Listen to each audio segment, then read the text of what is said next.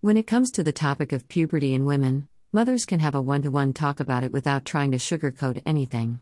Topics such as pregnancy are quite a tough subject for women to talk about because of the sensitivity of the discussion.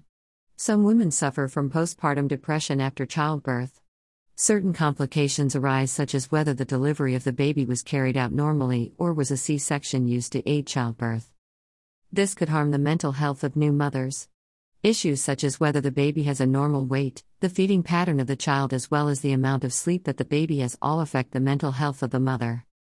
Menopause, on the other hand, is the biggest stress syndrome. A woman cannot be so sure that it would stop from the next cycle. It flows, and after a while, it begins to slowly subside and then stops completely.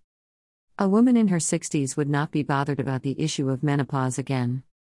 Talking more on puberty, there is the presence of hormone receptors on the cells in the brain that regulate mood, and during the starting period of puberty, the appearance of adolescent clinical depression may set in.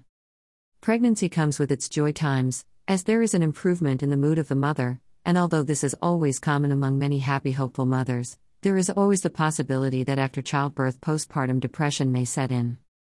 Mood fluctuations, also referred to as mood swings, are common with the menstrual cycle. Depression also comes in during the period around menopause. I also need to point out that all that we have discussed are both running in between biological and psychological impacts of the experiences.